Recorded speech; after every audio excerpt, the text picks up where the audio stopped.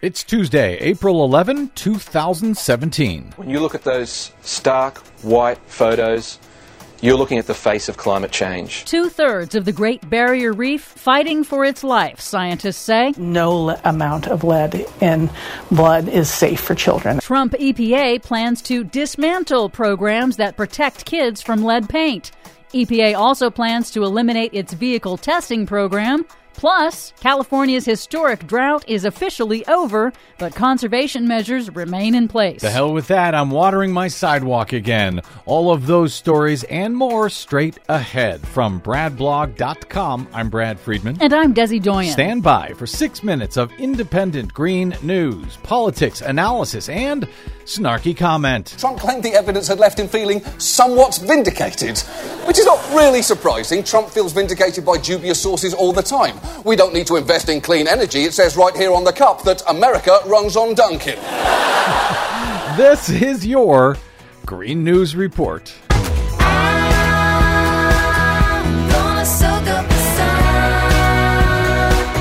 Okay, Desi Doyen, you've been warning about it for years.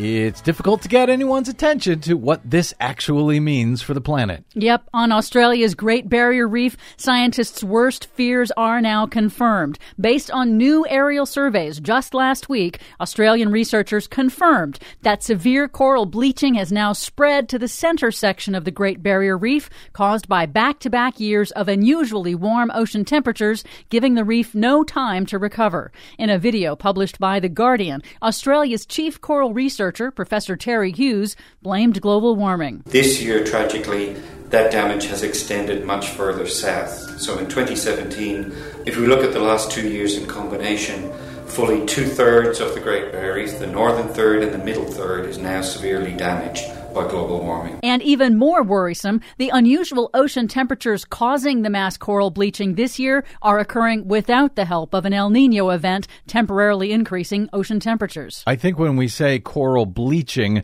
that doesn't sound nearly as bad as, frankly, coral death. We are talking about huge swaths of the Great Barrier Reef that is just being absolutely wiped out.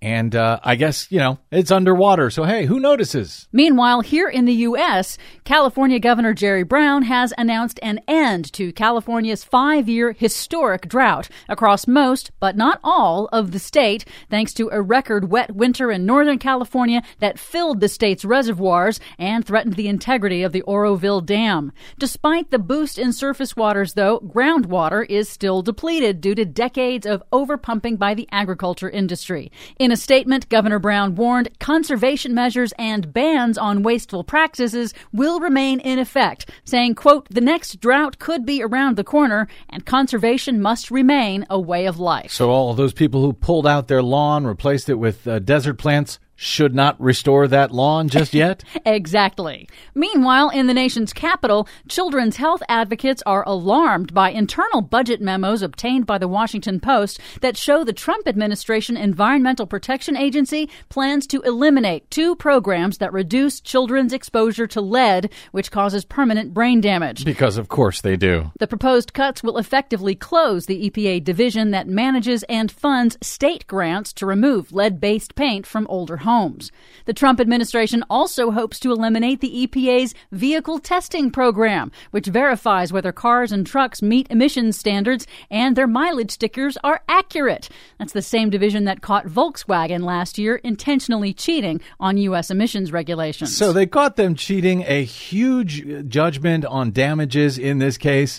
And that is what Trump wants to do away with? Yep. Because of course he does. And Politico reports that the Trump EPA has already closed its climate adaptation and smart growth divisions, which provide assistance, data, and funding to local municipalities to help them prepare their infrastructure to be resilient to climate impacts like extreme weather and flooding. I thought we were going to not do anything about global warming. We were just going to have to mitigate it, live through it. Now they're getting rid of the division that helps Americans live through it? Yes. Because of course. But a majority of Americans do not approve of Trump's environmental policies. According to a new Quinnipiac poll, 61% of Americans surveyed disapprove of the way Trump is handling the environment. That's a higher disapproval rating than for Trump's handling of foreign policy, terrorism, and the economy. Finally, the climate science denying right-wing Heartland Institute is trying to infiltrate science education by mailing to the nation's science teachers teaching materials that deny climate change. Despite huge budget cuts that limit their ability to afford class teaching materials, it appears, however, that many science teachers aren't fooled. They're rejecting Heartland Institute's science denial packets, stamping them with return to sender. Good for them. You can fool some of the science teachers some of the time, and, well, you get the idea. For much more on all of these stories and the ones we couldn't get to, check out our website at greennews.bradblog.com. Find us, follow us, and share us on the Facebooks and the Twitters at Green News Report. I'm Brad Friedman. And I'm Desi Doyen. And this has been your Green News Report.